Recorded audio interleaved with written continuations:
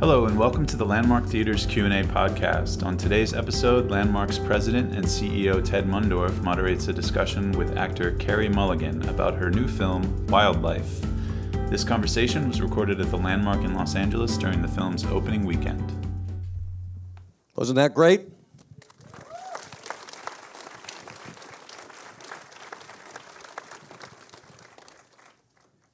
Good evening. Thank you for coming tonight. We have a very special person here. My name is Ted Mundorf. I am president and CEO of Landmark Theaters, and I'm very privileged tonight to introduce to you someone in the LA Times, the performance tonight, the LA Times today called The Career Best. I want to thank you for coming and welcome Carey Mulligan.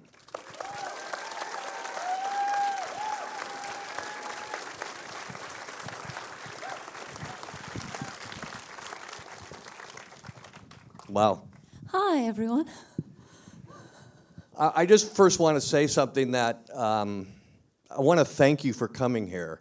And Carey has been just a wonderful supporter, participant, all of the above, supporting independent film. And your work throughout the years has just been wonderful.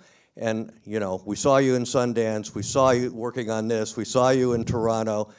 It's almost a year, and it's a lot of work to do this. So I just want to thank you, and you know, there's not big money in independent film, so thank you very much.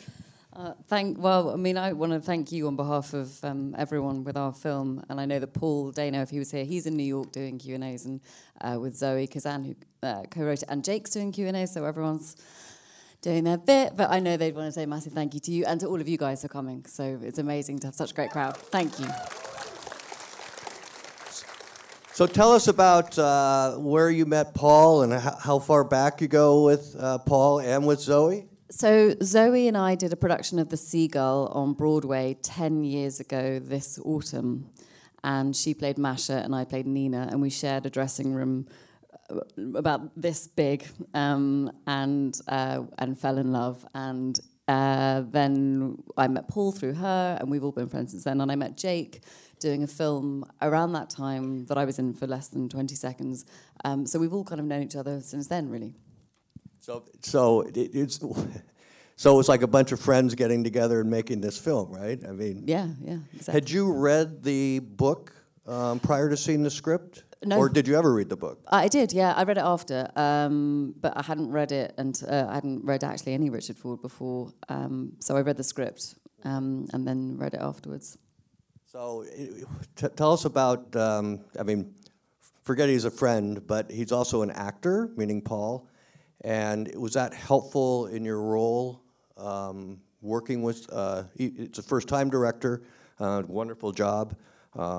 Both in the direction, the editing, everything was really, really tight and well done. Did it help that he had the perspective for you? Did he have the perspective of understanding what you have to go through? Yeah, I think so. I mean, first of all, Paul Dano, I think, is one of the most brilliant actors of his generation. So in that sense, it was kind of terrifying having to act in front of him.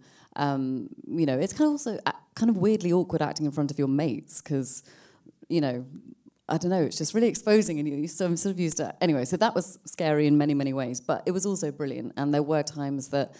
I've worked with lots of brilliant directors who are intuitive and understand actors and can direct acting very well, but obviously Paul, having been an actor, understood a kind of whole other level of it in a way, and was brilliant at kind of, particularly with me, pulling me out of problems that I was running into when we were shooting. So, for instance, in the scene where Jake leaves for the fire and we have that enormous fight and end up screaming at each other, we shot that for many, many hours, and there were many, many versions of that, and Paul was great at sort of navigating us through it.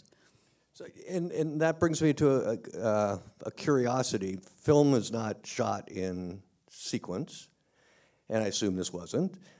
And yet, your character develops and changes and morphs into, and how hard was it going back and forth? It's one thing to be on the stage and, you know, you build, But how hard was it to go back and forth, if you follow the question? Yeah.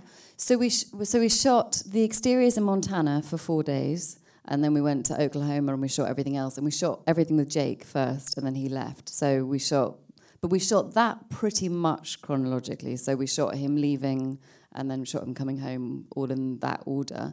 But then obviously everything that happens when he's away, we shot once Jake had gone.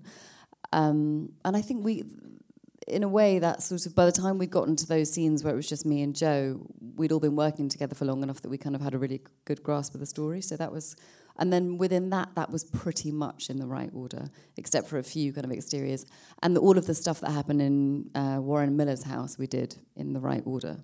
So she was getting progressively more drunk and more misguided as the days went on that we shot that. We shot that over, I think, 2 or 3 night shoots. So we'd come in the evening and shoot all night. So where'd you pull the drunk scene from? Because I hear you're I've heard, I read, you're a friendly drunk. For the one time you were drunk. The one time I ever drank alcohol, right. I had a great time. What did I... Do you know... she's also just, her strategy is changing every 2 beats in that scene. So she's not just drinking more, she thinks she's got an idea of what she's doing, and then she sort of doesn't. And she's kind of constantly having to come at her, try and find a different solution the whole way through the scene. So I think all the things that keep getting in her way are what prevent her from being a happy drunk. And also having to constantly be confronted by reality, and the reality in the form of seeing her son and then seeing her husband reflected in her son. And, she's part of her is just trying to completely dissolve into escapism and float off into another sphere where she doesn't have any responsibilities and she doesn't have to deal with her real life, and then she's confronted again by the reality and the reality. So it kind of ended up being less to do with alcohol and more to do with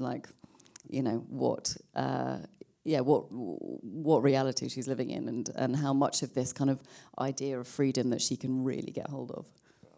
Did besides having to play this drunk scene that you don't know anything about, and then working with your mates, I heard you state one time that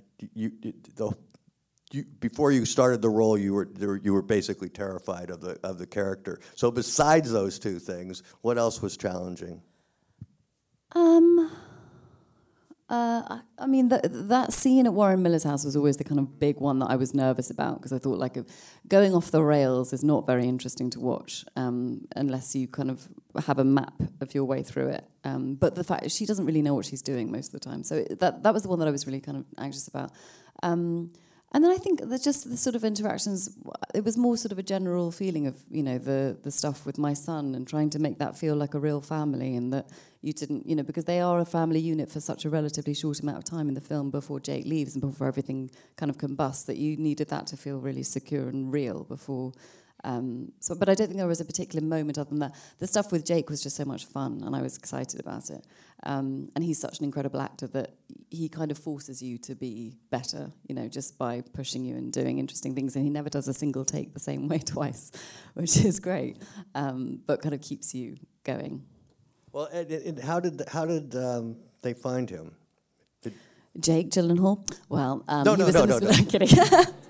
Ed Oxenbould was one of lots and lots of young guys that they got tapes for and auditioned, and he was one of the last people to audition. He sent a tape from Australia, and they saw it, and they just said it was. They just blew them away, and he was amazing. And I think the audition scene was the scene in the bar with the Jake at the end, where he's asking him about what I've been up to, and the scene in the diner with me, where we're talking about our names and how old I am. And Paul just said that he was so excellent in the spaces between the lines, and he realised that Ed was sort of the only person who could do it. I thought it was just terrific throughout the whole movie. And now, are you prepared to, be a mother for a teenager? Oh, God. Actually, really one of the most sort of striking moments when we were shooting it was the scene where he comes home and suddenly we're the children and he's the grown-up, and he says, what's going to happen? And I don't think Jerry even answers. And Jeanette just says, I don't know. And it was really, I was so surprised because I hadn't really thought that moment through. And when it came to it, actually having to admit that I didn't know and I couldn't make it better and I couldn't tell him it was going to be okay was really heartbreaking. So, no, it's going to be awful, isn't it? I'm terrified. So the script, I mean, most of the review, and congratulations on your LA Times review, it was terrific today. Most of the reviews had explained that we're seeing the movie through his eyes. And I saw the movie through everyone's eyes. Is that how you saw it? Yeah, I mean, I think we came to it as a sort of family portrait. I think, narratively, and in the book it is told through his eyes, and I think that is, I think the decisions they made in terms of the way they shot and edited the film are that you are seeing his experience more than anyone else's. And there were certainly versions where you saw more of Jerry and Jeanette on their own, but it felt like the right thing was to go through Joe's idea.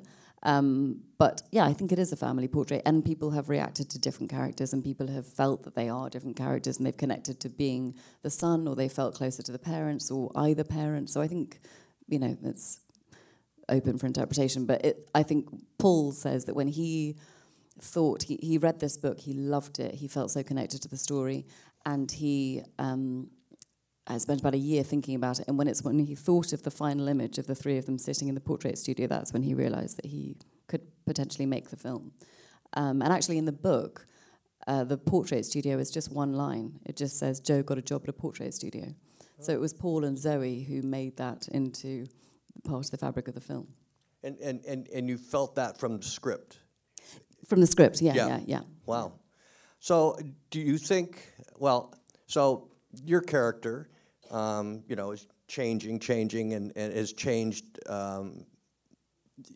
the expected role of the mother in 1950s/60, and at the same time, society was changing, especially on the woman's side, of what expectations really weren't. And do you think that's on purpose? Do you think that the time it was set was on purpose? How do you interpret that? Yeah, I mean, I think, there was a version of this film that we could have done that would have just been set in 2016. And in fact, it was something that was talked about just in terms of financing. It would have just been easier to make it if you'd taken away the period element. But I think there were enough extra constraints on women in the 50s and extra expectations that still linger today, but were that much more enforced back then, that made what she had to get out of that much more kind of encompassing. And so I think that was sort of, for her story, really, really important. Well, and in some ways you went back to 1950 and 1960 by just being in Oklahoma and Wyoming. So what was that like? You got the English woman, you got the Australian invading. There's got to be something I know, fun they all about walk into a pub. Practicing the drunk scene. Yeah, I mean, it was amazing. It was like stepping back in time. Montana was so beautiful, just the most incredible place to shoot, and amazing to start there and come, we were all together there like summer camp. And then, the place that we shot in Enid, Oklahoma was, so much of the town really didn't need much set dressing to, that it really did have those period elements, and that was incredible, and obviously chosen specifically for that reason because of the incredibly small budget. So, that was lovely to step back in time. But why didn't you just stay in Wyoming? Because you probably could have found the same thing in Wyoming, do you know? In Montana? I mean, Montana, yeah. Money. Money? Money. Okay. Cheaper in Oklahoma? Yeah. Okay. All right. Yeah. Good to know. I think. I mean, God, I don't know. We should ask Paul, but I think so, yeah. We got a few minutes left, and so we'll take a couple of good questions for those of you who know the backstory. And I hear Saturday Night Live did a skit on, I just found out, a skit on questions for Carrie. So, yes, go ahead. How did you specifically prepare for the role once you got the script? The question was, how did she prepare for the role once you got it? I mean, the first thing I did was email Tim Monick, who's my dialect coach, and ask him to help me find a voice, an accent for her. So, I mean, pretty much before shooting, that was pretty much the only thing I worked really on. I had a sense of what I was going to do. I had a couple of ideas, but I didn't have... I didn't have a huge amount of time before we started shooting. But from when I said yes to when we started shooting was only sort of 2 months.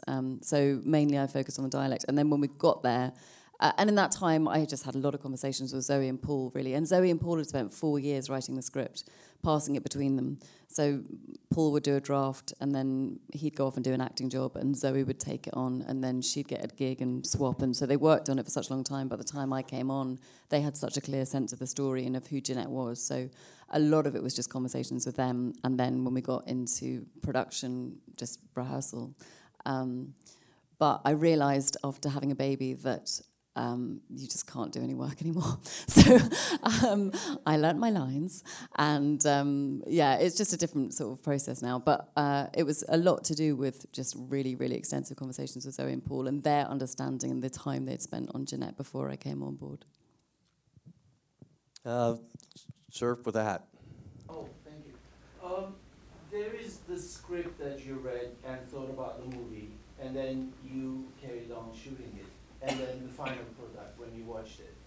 So has she traveled the way how you thought, and are you happy with what you watched on screen? Because it usually changes, and she's not a very easy character to watch. Did everybody get that? I don't know. It's such a long time to think about. It was 2 years ago, so I can't, my first impression when I read the script was that it was an incredibly interesting, complicated, exciting part that I didn't know how to do. And then I had probably the best experience I've ever had on a film doing it. And, I really think that was a part of it. I think we were all friends who made a film together, and I think, and there was a kind of playfulness to it, and also a real kind of lovely passion, like a real warm, fuzzy feeling that of just like, God, we're so lucky we get to do this thing together and make this amazing thing. And all these incredible crew people, and production designer and our incredible cinematographer, everyone's come and trusted us to make this thing. And, so it felt so magical doing it. And then the end result is that sort of people like it, and I'm so proud of my friends. So it's quite hard to, and I hate watching myself. So I've seen it, I saw it in Sundance, I saw it in Cannes. I'm thrilled to watch Bill Camp do anything. So, I get to watch my friends do this amazing work, but I can't objectively be like, I can't really critique my work or anything. I can see where there's room for improvement always when I watch my work. But as a project, I've never been prouder to be in something and more happy with the results, because it's a real, genuine, proper passion project. So that's really exciting. Okay, one last question, and just before I go to that, I'm going to ask everyone, when the question's over, is to let Carrie get out, because she has to be in Hollywood like in 6 more minutes, and we all know how long it takes to get there to do another one of these. So I really appreciate it if you guys would hold back, and we can let her get there on time. Yes, sir, in the cheap seats in the back. What were some of the conversations that you, Paul, and Zoe had about the character? Because one of the things I loved about watching the film is that it was about bringing a lot of the subtext out on screen and a lot of the subtext in between the lines, and you really bring it out beautifully. So, was that based on a lot of conversations that the three of you guys had when shooting the film? Yeah, I mean, I think the first thing that I kind of identified when I was reading the script was that idea of time passing and of how quickly our lives go by, and those moments where we remember that that's happening. I think we're all so busy all the time, and we all move on so quickly with our lives that sometimes you have that moment, I certainly do, where I'm sort of shocked at not being 22 anymore. And even, in fact, just saying tonight, gosh, it was 10 years ago that Zoe and I worked together and did this play, and we were 23 and doing a play on Broadway together, and now here we are 10 years later, we've made this film together. That feeling is sort of shocking, and I think that's what Jeanette's experiencing, except she's experiencing it in a really negative way. And she's made a contract. So what we talked about a lot was that feeling, was that sort of nostalgic whiplash of understanding that time has passed and that you can't reclaim the past. So that was a lot of what Zoe and I talked about. And then it was really a big part of the conversation with Paul was about the fact that she is a really good mother, and that it was important that she was a good mother and that you understood that about her. And that she really has tried to keep everything together for 14 years, and she's done a really good job. But you're just meeting her in that worst week of her life. So it was those kind of things. And then we talked a lot about what she's doing in that week, this sort of identity crisis, this attempt to try and reclaim her personality, figure out where all her lost potential has gone, all the versions of herself that she could have been had her life taken a different turn. A lot of it was about just trying to map her way through that week, and every costume that she wears is reflective of a different version of who she could have been, and that was all in common. You know, a lot of that was about having conversations with Amanda Ford, who was the costume designer. So it was a really collaborative thing once we got into production about what she's actually up to in that week. So it wasn't just with Paul and Zoe, it was with our production team as well, sort of figuring out her story. Well, thank you very much for coming. And Thank remember, tell your friends to come see this movie. Thank you, guys. Thanks for listening to the Landmark Theater's Q&A podcast. If you want to hear more conversations with filmmakers about the latest independent, foreign, and documentary films opening at Landmark Theaters, be sure to subscribe on your favorite podcast app or visit our podcast website at landmarktheaters.podbean.com. You can also check out our YouTube channel for videos of Q&As and other exclusive content. See you next time.